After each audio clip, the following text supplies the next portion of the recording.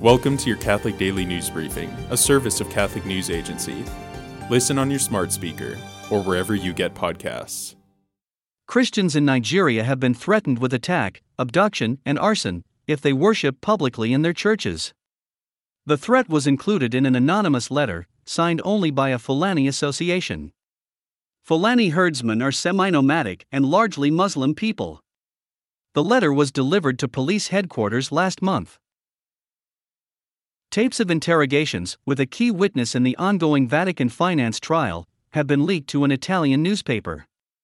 The video footage documents interviews between Vatican prosecutors and a former official at the Secretariat of State. In one excerpt of the videos, the Archbishop indicates that Pope Francis authorized the Secretariat of State to negotiate with the businessman, who is one of the trial's defendants. Pope Francis met with Orthodox bishops today, on the second day of his trip to the Mediterranean island countries of Cyprus and Greece. During the meeting, the Pope expressed his hope that the Catholic Church and Orthodox Church continue to journey toward full unity. The Pope's trip will run through Monday, December 6. The Pope's representative to the European Union died Thursday, after he was hospitalized with COVID-19.